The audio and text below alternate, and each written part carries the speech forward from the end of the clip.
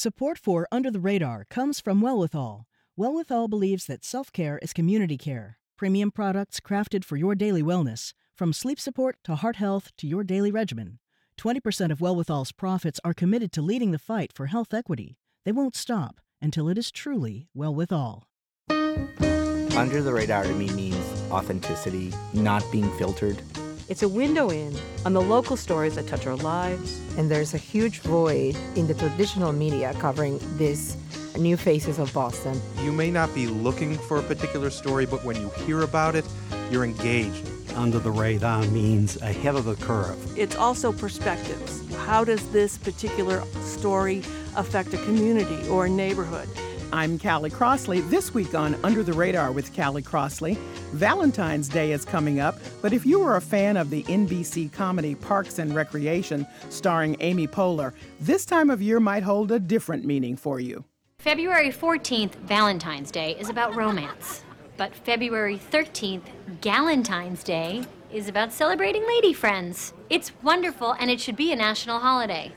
In honor of Galentine's Day, we're talking about the under-examined realm of female friendships and the science behind them.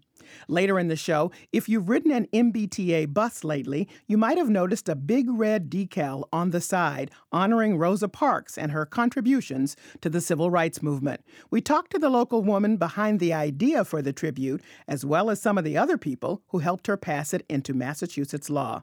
But first, joining me from the studios of NPR New York, Jacqueline Moroz, journalist and science writer for the New York Times. She's the author of Girl Talk, What Science Can Tell Us About Female Friendship. Hello, Jacqueline. Hello, thanks for having me. I'm glad to have you. And from Universal Noise Storage in Newburyport, Massachusetts, Tricia Craig, UTR listener and professional flutist. Hello, Tricia. Hi, Callie. Thanks for having me. Glad to have you. She's also best friends with our next guest, Grace Moschetto, who joins us over the phone. She is the owner of Grace Marie Beauty and BFFs with Tricia. Hi. Hi. Thank you for having me, Callie. And a very special guest joining us all the way from the studios of KCSN in Northridge, California, Marcy DeVoe, a professor at California State University, Northridge, and my best friend. Welcome all. Thank you. Thank you. Thank you. Jackie Moroz, you've written quite a powerful book, and one that all of us in this conversation know to be true, that there is a science to female friendship. But I wanted to start by asking you, what's the number one thing that science proves about female friendship? Well, one of the most interesting things that I discovered is that women's friendships are more fragile because they're more intense.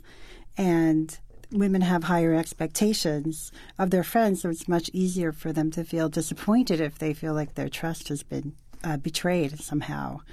And one of the reasons that you were inspired to write the book, in fact, is because you had what you called a friendship breakup, and you wanted to figure out why. Talk about that, if you would. That's right. I have lots of great, incredible friends who are very supportive, but I would sometimes feel like my friends would act in these sort of strange and mysterious ways, and I felt kind of undermined by them, and I couldn't really figure out what was going on. And I have a science journalism background, and one day I thought, I wonder if there's a scientific explanation to the way women act with their friends. And so that's what I started looking into, and that's how I came up with the book.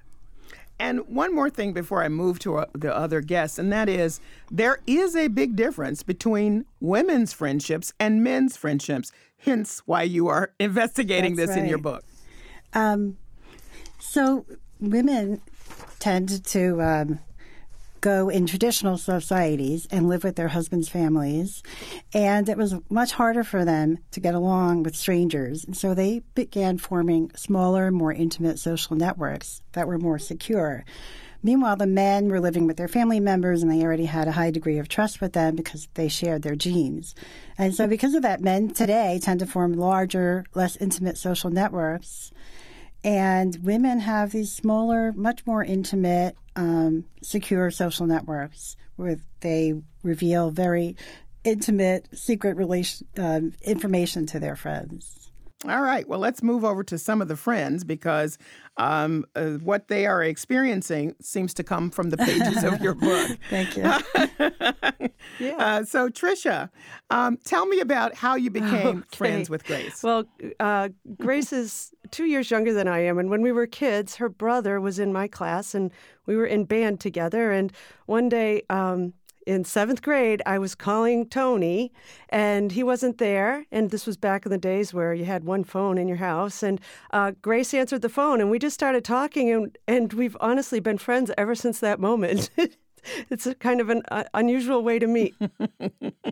So what do you think has added to or supported your friendship? Because you've been friends for 41 years? Yeah, 41 years. Doesn't seem possible. I did the math the other day when I was talking with your producer, and I almost fell on the floor when I came up with the number 41 years. But that's how long it's been since we met. And we go through all kinds of cycles together. In our 20s, we didn't see each other so much, but every time we'd get back together, it would just be a really strong bond and connection. And we've dragged each other through some significant life challenges and business choices, and I don't know what I would do without Grace. I really just don't know how I would get through a lot of stuff without her. Grace? Oh, my goodness. What do you say? I actually have never given the science aspect of this whole relationship any thought whatsoever because there was just an instant liking and we just connected. So, yeah, like I said, I've just really never given it much thought. And I, like Tricia, I don't know what I would do without her. I just think of it as sisterly. Can I jump in here? Yes, sure. I was about to come right to you. As a matter of fact, this is Jackie Moreau, science writer for the New York Times and author of Girl Talk, What Science Can Tell Us About Female Friendship. Go ahead. So what I wanted to say is that scientists believe that one reason why we're attracted to other people who become our friends is because they believe we may actually share some of the same genes with them. And I thought that was so interesting because you might have the same taste in music or the same interests. And I even have friends who kind of look alike. And people keep asking if they're sisters. Now I think, well, they probably share some of the same genes. So, Marcy, Yes. Based on what Jackie just said, would you agree with that? Because I think we're very different. I think we're very different, and I would be shocked and surprised if there were any link to our genes. Even though we've been best friends for 37 years, can you believe it's been 37 years? We are vastly different. And tell everybody how we met. I'll let you tell the story because you always embellish it, of course. But go ahead. Well, we actually knew each other at WGBH in Boston. I was working there, as was Callie, and I would see her in the hallway, and I would acknowledge her. I knew who she was. But we didn't actually become friends until a year later. This was 1980-something. About a year later, we both found ourselves on the same airplane, headed to a conference. And I walked onto the plane and I acknowledged her. She was an on-air reporter at WGBH at the time, and I was just a lowly assistant. So I see the embellishment. Go ahead. I acknowledged her and went, to the back of the plane to my seat. And after we landed, we got off the flight. We were waiting for our luggage, and Callie said to me, "Would you like to share a cab?" And I said, "Okay, yes, Miss Crossley, I'd like to share a cab." And so I got into the cab, and we were best friends from that moment on. Now, if you believe all of that, I have a bridge for you, but whatever. But Jackie, I have to say, we are so totally different. We have a lot of common values, but in terms of, both of our affects and many other things, we're just very different. Well, not How does that play out in the everybody science? shares genes with their friends. But one thing I wanted to add is that what I discovered is that when we were with our friends, our brains release oxytocin, which calms us down, and increases serotonin, which is a natural mood stabilizer. So it calms our whole central nervous system. And if you think about the time you spend with your friends, how good that feels, those are the reasons why. I am very interested, Tricia and Grace, because Marcy and I fight all the time. Yes, we do. And reading about you two, you've never fought, which I find very interesting. I'll get back to us in a minute, but you tell me, how is that possible? But just like you guys, we're very different in lots and lots of ways, but we have the same sort of spiritual center or emotional connections and some similar interests. And for us, the intensity is, we always joke that we can't both crash at the same time because the world would end. One of us will call. It's not unusual to get a call from the other, and we're just in a fit of panic and despair, and the world is going to end. And the other one, we talk each other down. And by the end of the conversation, that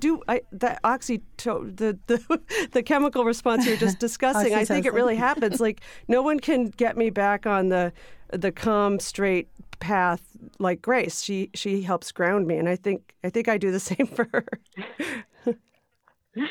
Indeed, Grace, is that true? She does. Yes, whatever Tricia said. Yes, I'm nodding my head. Yes. Well, on this one, I have to agree because so many times I either can send an email to Marcy or just call her and pick up the phone without hello and say, reality check. Really? Is this happening? And she knows exactly what I'm talking about. And it's just that kind of synchronicity. And I think those oxytocins that you talk about, Jackie Moroz, are absolutely there. One of the pieces that I wanted to pick up on that I think is very interesting is from your book, is that when you, not only the oxytocins, as you have mentioned, but women in long-term female friendships have better health outcomes overall, which I did not know until reading your book. Jackie Moroz, tell us about that, and how does that happen? Yeah, well, this is proven. There's women who have good friends have an improved immune system. It lowers our blood pressure. We have less depression. We heal faster and better from illnesses, and we tend to live longer. So there are all kinds of studies. There's a famous Harvard nurses health study that went on for many years, looking at women, even women with cancer tend to heal faster. I've talked to a couple of women in my book about that. Being surrounded by friends is incredible healing qualities. If you're just tuning in, this is Under the Radar with Callie Crossley. I'm Callie Crossley, and here with me are journalist and author Jackie Moroz, best friends and Under the Radar listeners Tricia Craig and Grace Moschetto, and my best friend Marcy DeVoe. We're discussing the science behind female friendships in honor of Galentine's Day. So, Marcy DeVoe, let me start asking you this question, as I will ask of Tricia and Grace, and that is, what's the best thing about having a best friend relationship that that you can describe as enriched your life? Well, my life has changed dramatically. I mean, I left Massachusetts, where my family lives, up in Haverhill, and moved cross country by myself to take a job on the Bay Area. And without the connection of my best friend, willing to wake up, it's a 3-hour time change, willing to wake up in the middle of the night to take my call to say, oh my God, what have I done? I now live in this town. I don't know anybody. I've taken a job where I don't know anybody. That having the ability to know that Callie's on the other end of the line, no matter what time of day or night, is, I think, the thing that got me through that, that move. And then I've moved a number of other times, and each time there's something really quite relaxing and important about knowing that your best friend is there, and you can call, and even if it's a groggy phone call, that person is there and can, peel you off the roof sometimes. Exactly. That's exactly how I feel. And to be able also to sort of start in the middle of the conversation, you don't have to really do much backup. You can sort of just go forward from wherever you are. Grace, how do you answer that question? What's the best thing about your relationship? With Tricia, it's soothing and natural. It's just not something that I even really think about. But I know that if if I need her, she's there, and she knows that if she needs me, I'm here. I think the other thing with us is that we grew up by the beach. I actually grew up on the beach, and we've actually both lived at the same beach house, not at the same time. And that environment has I feel like it's lent itself to a lot of our experiences as friends. But all I can say is I feel like it's soothing. Tricia is a very calming person for me. Tricia, there are so many people who can't imagine having long-term friendship with anybody, certainly not as long as you two have. What do you say to them when you say this not only has it endured, but it enriches my life? Well, it crept up on me, like I said the other day. When I did the math, I just couldn't believe how long it's been. The beautiful and kind of profound thing about having a dear friend like this is it is sisterly, but it's also by choice. Grace and I choose to be this close and connected to each other. It's like having a family member that just chose to be in your circle. And, I think for people who might struggle with friendships, you guys said that you fight a lot or what have you. I think the point is to just sort of be true to each other and have your heart open. So like Grace and I can kind of talk about anything, maybe something that I wouldn't talk about with anyone else. And I laugh because she said I'm soothing to her, but she's probably the only person in the world that would say that about me. I'm kind of over the top sometimes, but I think it's key to just have an honest, open heart with no walls around it when you're talking with, your women friends. It's a really important relationship, and it can really be lifelong and helpful lifelong, really, really something to rely on together. It's rare. I think it's rare to have such a close friendship sometimes. But it's a beautiful thing. And I just love Grace so much. I just don't know what I would do without her in my world, honestly. Jackie Moroz, I wanted to bring something else up that I didn't see much of in your book, Girl Talk, What Science Can Tell Us About Female Friendship. And that is, sometimes Marcy and I can just look at each other across the room and scream with laughter. No words spoken. We have the best laugh. As much as we can fight about stuff, we just laugh and laugh and laugh about stuff. Some of that has history. Some of it is, just in the moment. But I didn't see a lot of that exploration around the humor that's, I think, a big part of these relationships. That's true. Well, one thing I would say is that women are mind readers. That's what researchers say about them, about us. And so we can look at our friend's face and just kind of read exactly what they're thinking, right? And men are not able to do that, which is why scientists believe women cry more than men, because it was the only way to signal to men that we were sort of in distress or unhappy. But I think that's true. I have friends from college. We just laugh and laugh and laugh. I don't do that with all of my friends.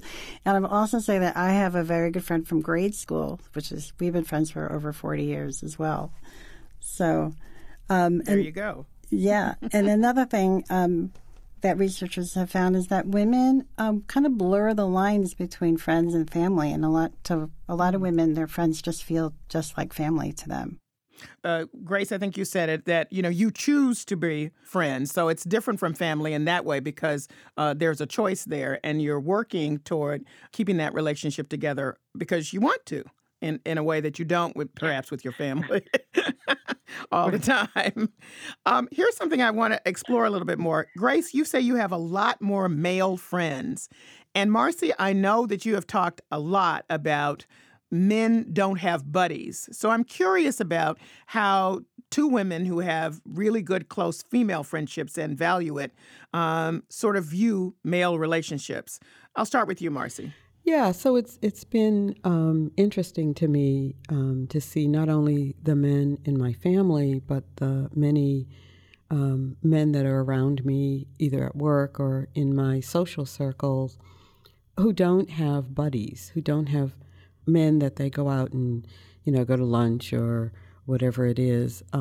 They have female relationships, either wives or girlfriends, that they spend their leisure time with, but not buddies. And I'm puzzled by that. I wonder if that's generational, because younger men tend to have buddies or men that they do things with, but it has been something that's been puzzling for me for a while. And Grace, how is it that you have a lot more male friends? Usually I find that women are women's women or men's women, but not both at the same time. I think I'm an anti-drama kind of person, and so I think I've leaned toward men and relied upon men to not provide the type of drama that women do. I feel like maybe women are competitive with each other, sometimes spoken, sometimes unspoken, but it is definitely something that I feel. And so I feel like, and this is mostly growing up, I've had more male friends. So it's interesting because, Jackie, you spend quite a bit of time talking about that competitive streak that other women have expressed about other women, and it's being a detriment sometimes in developing relationships, but yet it hasn't stopped most women from developing good female relationships. They still consider it to be valuable. I have to say that generally I don't feel competitive in that way because I celebrate my friends' other skills and talents because they're usually so different from me, and I'm impressed by that.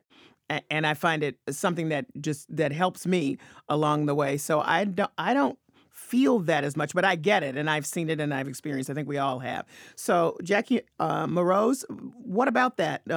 Overcoming the competitiveness to get to the friendship. Yeah, I mean, I talked to some women in my book who feel the same way. They just get along better with men. They don't feel that competition. They don't feel like that bitchy behavior that you can get sometimes. And I think with women, you feel this, it's indirect aggression. So men and women both experience this aggression, but because women are socialized as young girls not to act very aggressive, outwardly aggressive, it becomes this indirect aggression, which is this sort of bitchy behavior. And that can be difficult to deal with, for sure. And I've experienced it. I think a lot of women have. And the other difference that I found between men and women is that men tend to be better at resolving conflict than women do. And they found that in the workplace as well. And so that could be another reason why sometimes people gravitate toward men. But let me challenge you on that and ask the question, is that because their friendships compared to ours are not as deep?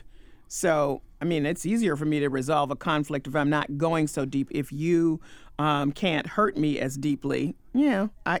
That's true. I agree with that, definitely. I mean, men tend to have these like bigger, less intimate social networks. In fact, one man who was interviewed about his best friend, it turned out the guy had died years ago, and he didn't even know it, and he still considered him his best friend. Okay, Jackie, that's just crazy. Let me do a round robin from each of you, Tricia, Grace, and Marcy, and ask, what do you think are the common denominators that contribute to a strong and enduring female friendship? Go ahead, Tricia.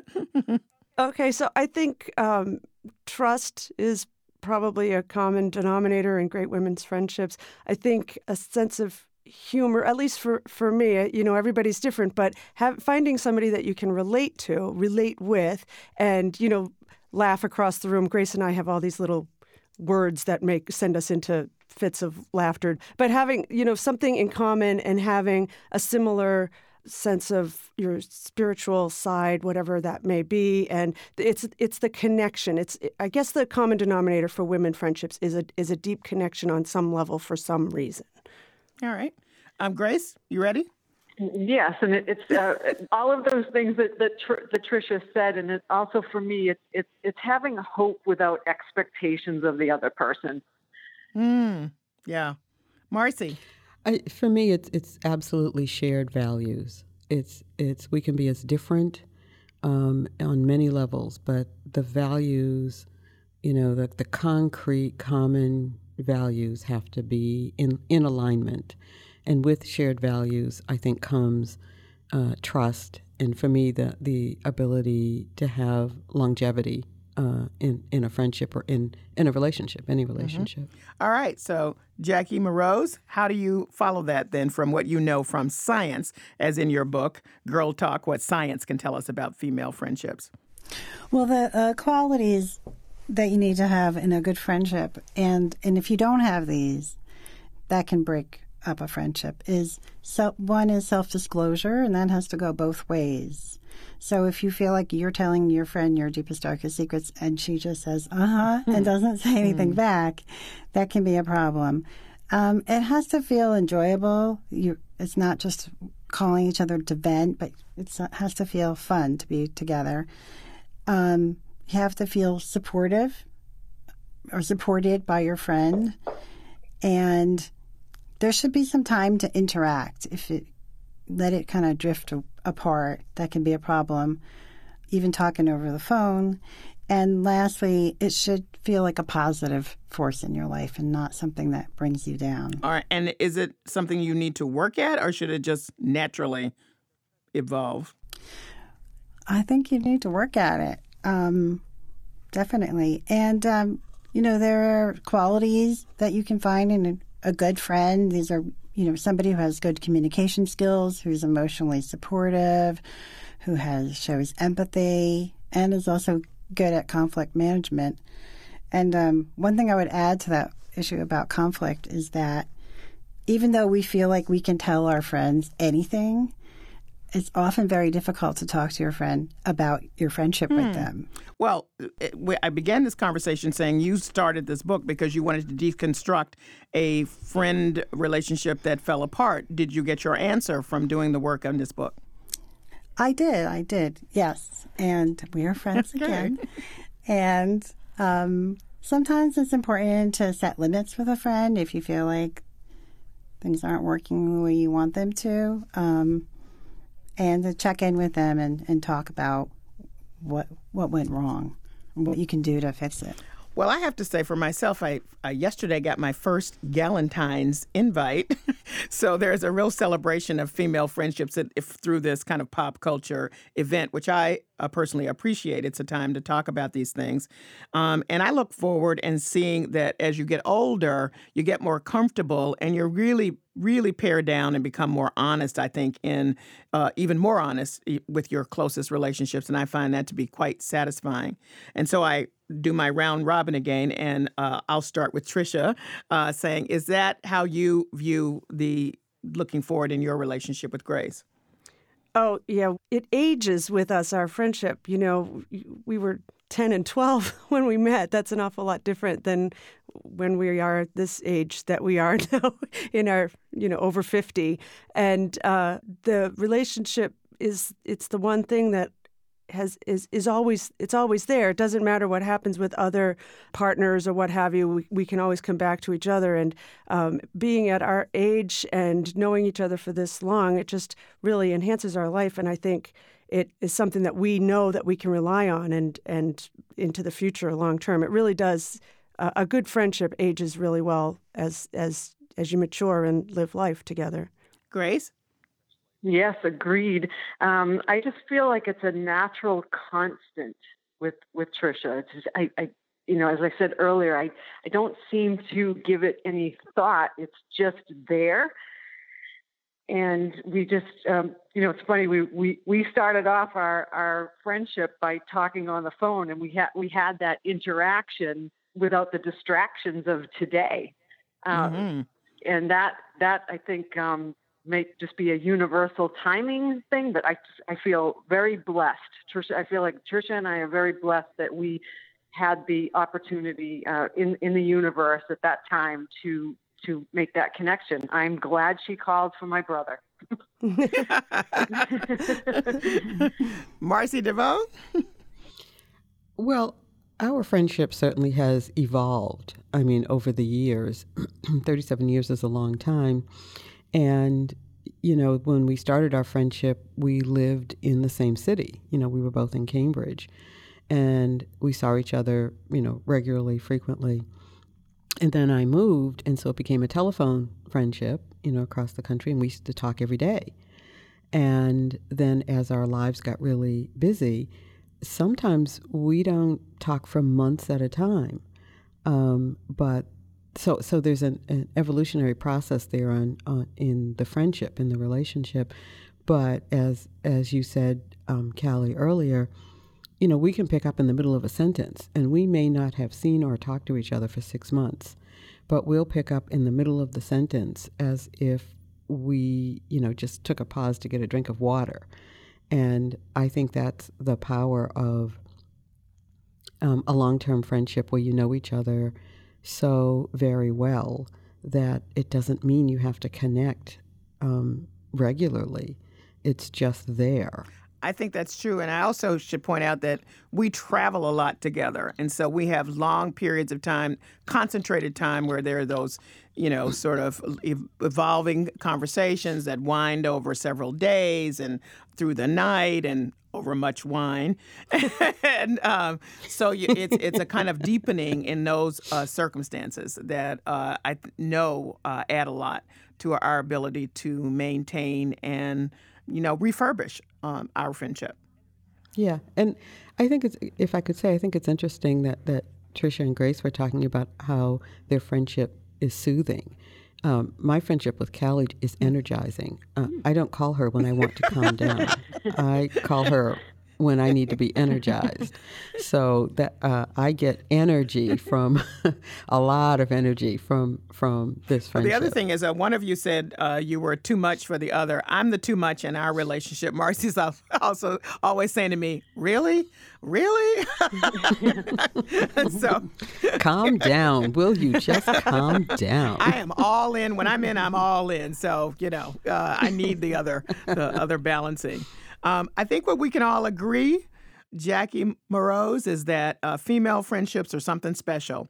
And what would you leave us with as both from a scientific viewpoint and also a personal one about female friendships? Well, one thing I wanted to add is that because of evolution, women are really able to connect very deeply in their friendships. And evolution also made us rely on our friends as if a crucial biological need is being fulfilled. And I think we all can kind of relate to that. And I would just say I've loved my friends, and I feel very lucky to have them. Oh, that's great. Last word from you, Tricia? I just think that it's really a valuable addition to a woman's life to have a dear friend that you can just relate to for everything, good, bad, upbeat, downbeat, whatever it is. It's quite a blessing, quite a positive force in your world. Grace? What Tricia just said. I love you. I just find myself. She thinks it. I'm thinking it. She says it. But I just feel just so blessed and thankful and appreciative of this life that I have, and that Tricia has been in it, and we're in this life together for as long as the universe allows us to be. Marcy. I would say if for someone listening out there who doesn't have a best friend, it's never too late. You want to find someone that gets you, that understands you. So, I feel bad for people who don't have that kind of relationship. And so you can create it. Just create, a friendship with someone. Doesn't have to be 38 years long. It could be just a few years. But if you have that connection with another woman, a soul sister, it will enhance your life greatly. Well, I want to thank all of you for helping me celebrate Galentine's Day, which I now embrace. So thank you. Thank you. Thank you. Thank you. Jackie Moroz is science writer for the New York Times and author of Girl Talk, What Science Can Tell Us About Female Friendship, which is available for purchase in stores and online. Tricia Craig is a professional flutist and best friend of fellow guest Grace Moschetto, owner of Grace Marie Beauty. And Marcy DeVoe, professor at California State University Northridge and my best friend. Coming up, over 60 years ago, Rosa Parks demonstrated when one person takes action, everything can change.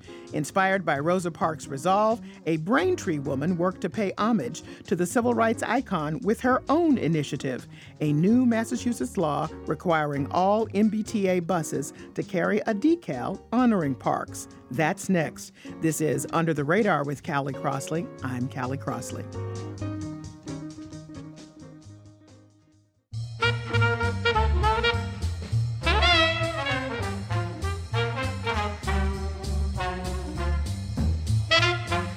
I'm Callie Crossley, and this is Under the Radar with Callie Crossley. And now for the part of the show we call Lagniappe. That's Creole for something extra.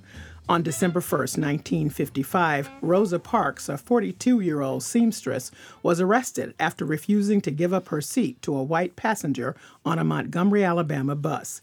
She was sitting in the so-called colored section of the bus, but according to the law, was required to give up her seat if the white section was full. Her singular act of resistance inspired the Montgomery bus boycott, considered the catalyst for the civil rights movement, and ushered in Martin Luther King Jr.'s debut on the national stage. Rosa Parks' protest earned her the title the Mother of the Civil Rights Movement. Last month, Governor Baker signed into law a bill mandating a special recognition of Rosa Parks on all MBTA buses. And it all came to be because of a local woman's persistence. Joining me in the studio now, Natalie Ornell, who conceived the idea of the tribute. She is currently in a graduate teacher preparation program at Lesley University. Hello, Natalie. Hello. Tanisha Sullivan, president of the NAACP Boston branch. Welcome, Tanisha. Thank you, Callie. And State Representative Russell Holmes of the 6th Suffolk District. He is the former chair and a current member of the Massachusetts Black and Latino Legislative Caucus. Welcome, Representative Holmes. Thank you for having me. I'm glad to have all of you. Before we talk about, Natalie, what you did and the recognition, I find that people really don't know the history. They sort of vaguely know Rosa Parks sat down, then something happened. So I thought it would be good to hear Rosa Parks' voice. And this is Rosa Parks in an interview from Eyes on the Prize, American Civil Rights Years. When the policeman approached me, one of them spoke and asked me if the driver had asked me to stand. I said, yes. He said, why don't you stand up? I said, I don't think I should have to stand up. And I asked him, I said, why do you push us around? He said, I do not know, but the law is a law and you're under arrest. Again, it's an interview from Eyes on the Prize. I actually conducted that interview with Rosa Parks for the documentary series. So it was supposed to be a one-day boycott. Yeah. And Martin Luther King had arrived in Montgomery. He was 26 years old. Nobody knew him at all. But the fervor, the excitement, the anger, really, of the people about how Mrs. Parks had been treated led this to become something more than a one-day boycott. But here is the voice of one of the boycotters right at the beginning, trying to see if this thing is really going to take off. This is Frances Belser, one of the original Montgomery bus boycotters. And I got up to see it, and several buses passed. I was late for work because I was trying to see how many buses was empty, and they were totally empty. And so, Natalie, you know that what makes the Montgomery bus boycott stand out, of course, is that it went on for more than a year, and that all the African-American riders stayed off the buses, and forcing finally some local action, and after the Supreme Court declared that the segregated bus system was unconstitutional. So here we are today, fast forward. Rosa Parks has been honored many times, including with a statue in the Capitol Rotunda. And you were inspired by her and her activism. Tell me why. Sure. So this all started when I went to Miami over a year ago, and I got on a public bus in Miami. And I looked up on the window and it said, seat dedicated to Rosa Parks. And that was a really powerful moment for me because I had never seen a dedication like that on a public bus. And I thought it would be really incredible to try to do that in Boston, which is a city that has so many ongoing issues with segregation, racism, and obviously the issues on our public transportation system regarding equity. Additionally, Rosa Parks did so much more than a lot of people know. Her entire life, she was an activist, And with the Me Too movement going on as well, everything she did for Recy Taylor and for women in general to fight for justice is so worthy of being recognized today. So I'm really grateful for everybody who helped with this initiative. So many people came together. Even Fred Gray, her lawyer, and Dr. King's lawyer really worked hard to make this a reality. Not only that she would be recognized as the bill Senator Timilty filed was initially to recognize her every Black History Month, but to recognize her permanently. And I think that is so important in and of itself, because a lot of times in school especially, kids see that Rosa Parks is recognized during Black History Month, but then it's March, April, May, June, July, and she's no longer in the curriculum. It's back to waiting for her to be recognized again in February. So I'm really excited that every single day people in Boston will see her name on the bus. And the other thing is that when I was going to school, we never even learned about the Boston busing crisis, which is, I think, really a scary thing that's been sort of censored from our curriculum. And I saw a story in the Globe that it wasn't even incorporated in our curriculum until 2015 in the city schools. So there's a lot of reasons why I think this is really important for Boston. That's my guest, Natalie Ornell. She was the driving force behind getting a permanent recognition for Rosa Parks on the MBTA buses. It's a red decal, which I saw the other night and got so excited because I hadn't seen it, for real. I'm boarding the bus and I said, oh my God, there it is. And it's very prominent, Tanisha, and it's exciting.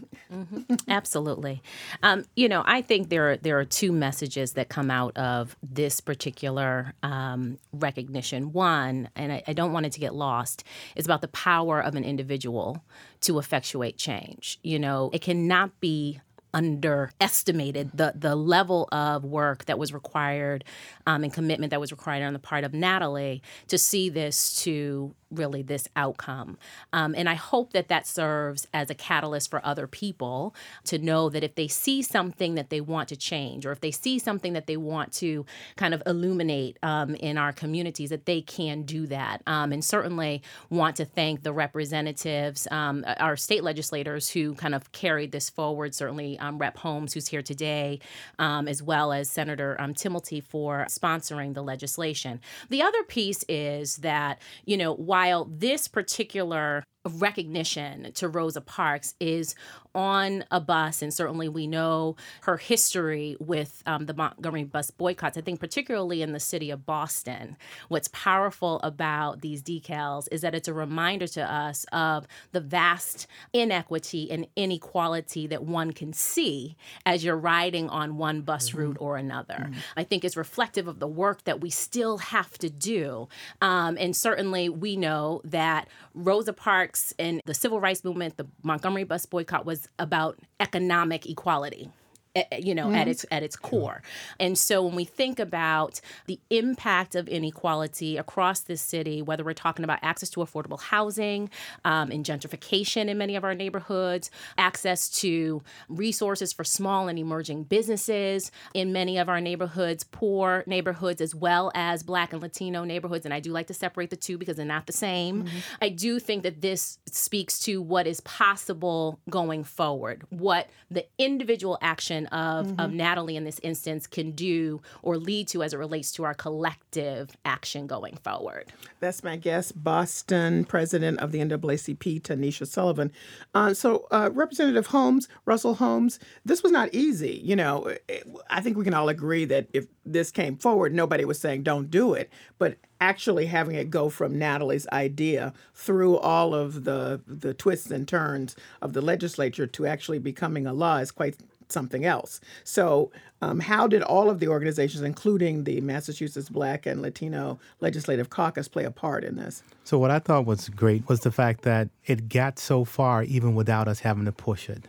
So what I mean by that is when you think of Natalie's effort, typically what happens is you have a very good idea like this. It gets to bills in third reading.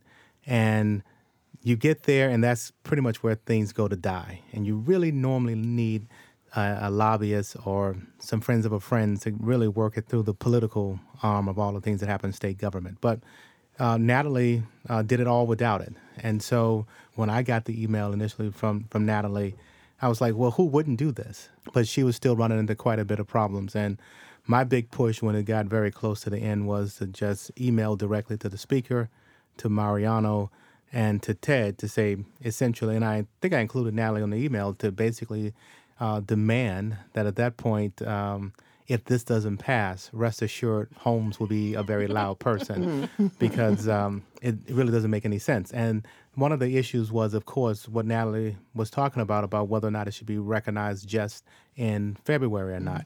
And so what was great is the logic of what makes sense. It takes a lot of effort to put the decals off and put them back on. And so it just made sense that if you're going to do it, then it made sense to make it year long. And so the evaluation of what's the cost and things of that nature was one of the things that, of course, let a lot of bills die. But from my perspective, it didn't matter what it cost. I know I've gotten a very nasty email about the fact that this didn't happen in Massachusetts, and why on earth do we have these on our buses in Massachusetts? And it took everything in me, Callie, to not respond, because the email went to the whole building from a gentleman that said this is Alabama history, and I just wanted to really scream and as loud as I could, injustice anywhere is a threat to justice anywhere. Yes, You could just go through everything in me. I wanted to also just really draft back an email to just say, grew up in Mississippi, and my parents, one in Boston, one in Mississippi. Just imagine that if I wanted to leave on a bus and go from Boston to Alabama, I would need to get to the back of the bus at some point, Virginia, somewhere in that area, and what the Freedom Riders went through. So I think the biggest point of this was that you had Fred Gray being recognized, which was also just a legend. Yes, Martin Luther King and Rosa Parks' attorney. And so once you see an email, quite frankly, that I forward to those two, and we all advocated for, that's from Fred Gray himself about Rosa Parks. That's right. How hard is this of a decision?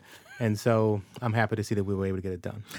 Want to just note that Representative Ted Spilotis was the one that added an amendment to make this a permanent decal, so that it was Walter Timmelty who sponsored it on behalf of Natalie, who asked him to do that. Can I also add that Ted is doing cartwheels because Mr. Gray sent him an autographed book. And so when we were at the Black History program the caucus had on Monday, Ted is there showing everyone the book. Look at what Fred Gray sent me, and he sent him a book to thank him for the effort as well. Okay, he filed that amendment right after Fred Gray talked to him on the phone. Great. So now we have a decal to recognize and honor Mrs. Parks, but it's important that people see the stickers and know the history. Are there any efforts or what can happen to keep the discussion going, both about her history and then to Tanisha's point about understanding what it represents that her face is on this bus, because we're talking about inequities that need to be remedied. Natalie? I think that there should be education around the decal and also around Boston's own busing history. Like I said, it's been erased for so many generations. I think this is an opportunity to discuss all the issues going on in Boston with our schools, with the T, in our workplace. I think the discussion can keep going. It's never going away. As long as the buses keep going around Boston, those decals are going to be there. People are going to see Rosa Parks' name every single day they get on the bus in all neighborhoods. So I think that's so important that every community is seeing her name there and that everybody's learning about her. When I was working on this bill, I tried to meet with MassDOT, but I was never able to get a meeting. And one of the things that I heard from them is that people may not know who she is. And for me, that was, well, if somebody doesn't know who she is, that's an opportunity to learn. Okay. So I hope that the education and conversations can keep happening around this, and that, some people are reacting and saying, well, you put these stickers up, MBTA, what about doing more practical solutions for all the problems we're having? And I hope that people will be inspired to keep working on those issues and get bills filed and go through the entire process, which is really hard. It feels like you're up against a brick wall a lot of the time. You have to be really patient and keep going for a really long time to make change. And there's so many people working on those issues right now. I'm just an everyday person, and I didn't think I could do this. I took a legislative advocacy class before this, and I would have never done that without the class. And I think everyday people can get bills filed to make changes on the MBTA in the spirit of Rosa Parks, who believed in freedom and justice, who didn't let obstacles get in her way. So there's so many obstacles right now to realizing equity on the T, but if more people take action together, then we can keep working towards improving the situation. I'm Callie Crossley. You're listening to Under the Radar with Callie Crossley. My guests are Natalie Ornell. You just heard her, NAACP Boston President Tanisha Sullivan, and Massachusetts State Representative Russell Holmes. And we're discussing a new law that requires all MBTA buses to display a sticker honoring Rosa Parks and her contributions to the civil rights movement. So this, to me, is a huge civic engagement initiative, inspiration, all of that stuff.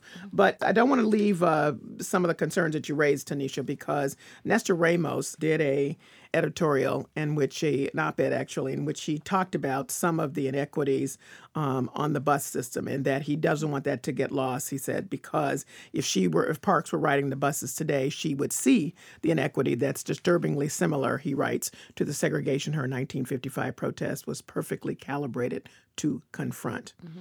How do you respond to that? Absolutely. Mm-hmm. Look, I think that, there's no better time for us to use certainly the decal as a reminder of where we have come from, but also of the work that lies ahead. We are, looking at, and Rep. Holmes can certainly speak to this, over the next probably 12 months, an intensive debate in the Commonwealth around transportation and infrastructure. Mm-hmm. This is the perfect opportunity for us to be reminded of the actual causes for which Rosa Parks was sitting, right? Mm-hmm. Why she refused to move, and what was the launch of the civil rights movement. And so, for our part, I think that it's particularly important in the context of our transportation and infrastructure conversations that we are mindful of the intersections with, again, kind of affordable housing, thinking about the impact of, lack of reliable service in lower income neighborhoods and what that means for people who need to get to and from work.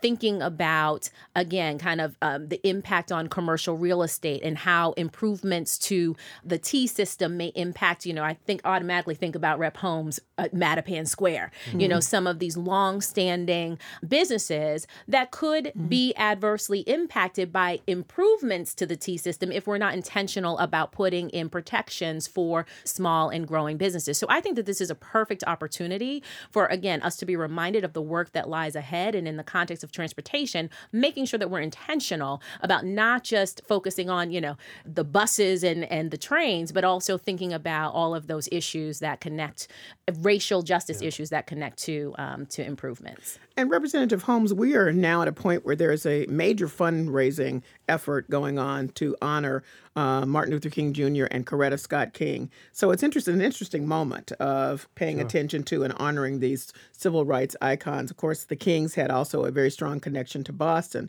Where do you put all this then in the spectrum of how we should be both honoring the history, but also being reminded of what the work is today? Sure. I would say first, I'm going to put another amendment in this year to try to get another $500,000 for the King Monument. So please support me on that effort because of the fact that we didn't get it in last year in the budget. But I also wanted to just also address where do we have the conversation. Natalie had recommended that we have some of the children do some of the decals. So I strongly was supportive of let's do a decal for Rosa Parks initially, and then if you want to have it so that some of the children in the city would have this conversation in our educational program and teach everyone, white, black, Hispanic, whatever it may be, around the story of Rosa Parks, I think that would be important and help even the folks who are on the T, the young folks, get into the conversation. And then when it comes to just the disparities that happen, when Tanisha was mentioning about Mattapan Square, we're about to open a brand new commuter rail station in Mattapan. And my concern is just the basics of, can I get on to the ride in Mattapan and transfer easily at South Station? I shouldn't have to have some inconvenience moving from that line to another line, and making sure that the basics that we're doing are considered. Like we're thinking about a new automated fare collection tool that will have it so that no one puts change in on the bus. Well, what does that do for people who are low income, who come in and just put change in? They're trying to slow or speed up the ride because of the fact that obviously when people are adding money to their card. So in every change we're making, I'm trying to just make sure equity is a part of the lens and the conversation around any disparity whether that be bus, train, commuter rail, or whatever it may be. Can I jump in on the MLK question, Callie? I do want to, because I think it's important.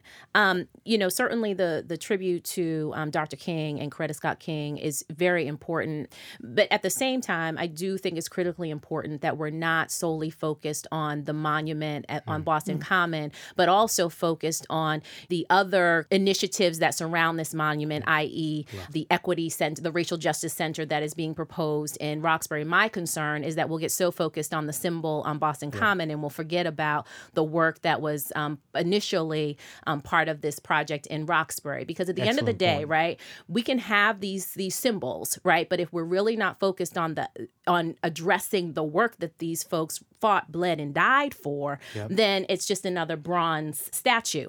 So I do hope that as the King Monument work moves forward, that we will make sure that, again, we're not only focused on Boston Common and having a beautiful monument there, but we'll also be focused on the work that needs to happen in Roxbury, because that's really where the heart and soul of Coretta Scott King and Dr. King were. And let me just say that were Rosa Parks alive, she died at age 92, she, as Natalie has pointed out, would still be she'd probably be actively working on these issues, because she worked literally up until the day she died on a variety of social justice issues, and that should never be forgotten. I highly recommend a book by Jean Theo Harris called The Rebellious Life of Rosa Parks, which really outlines her career as an activist, and people think of her kind of as a quiet seamstress, and she was not that. In fact, Natalie, she went to Highlander to learn the kind of organizing skills that you learned in your legislative advocacy class. So you two are bonded on many levels across the decades. I wanted to end, Natalie, with asking you how you felt when you saw the decal on the bus. Sure. So I was actually on an MBTA bus when I got the call that the bill passed, and it was a great moment. And then seeing it on the bus, it was great. It was actually on multiple places in the bus, which surprised me. So it was on the outside on the window and also behind the driver on the wall.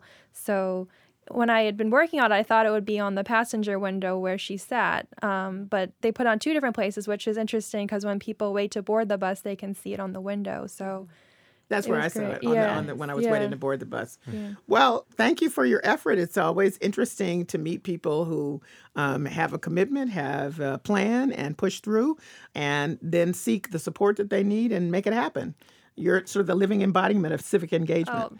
I'm so grateful. This was a huge coalition, and I think that if you want to get a bill passed, you have to keep bringing more and more people in to pressure everyone and to get it done. Yeah. So I'm just really grateful to Senator Timilty, to the NBLC, to the NAACP, to the Boston City Council, Cambridge City Councils, everybody, to the Rosa and Raymond Parks Institute for Self-Development, Fred Gray, everybody who helped. So, all right. Well, thank you very much. And thank you all for joining me. Thank you. Thank you for having me.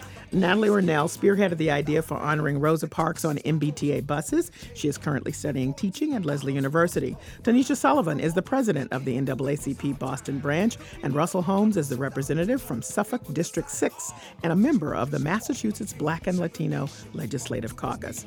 We're going to leave you with Sister Rosa by the Neville Brothers. Thank you, Miss Rosa. You are the spark that started our freedom movement. Thank you, Sister Rosa Parks. That's it for this edition of Under the Radar with Callie Crossley. Join us next Sunday at 6 p.m. for the stories you may have missed. In the meantime, you can find our show, links to stories we discussed today, and bonus content on the web at wgbh.org/news. Listen to our show on the WGBH app and take UTR with you. Subscribe to our podcast on iTunes. Be sure to connect with us on social media. Follow me on Twitter at Callie Crossley and like us at facebook.com/undertheradar-WGBH. Our engineer is Doug Sugarts. Francisca Monahan is our producer. Under the Radar is a production of WGBH. Thank you, Sister Rosa Parks.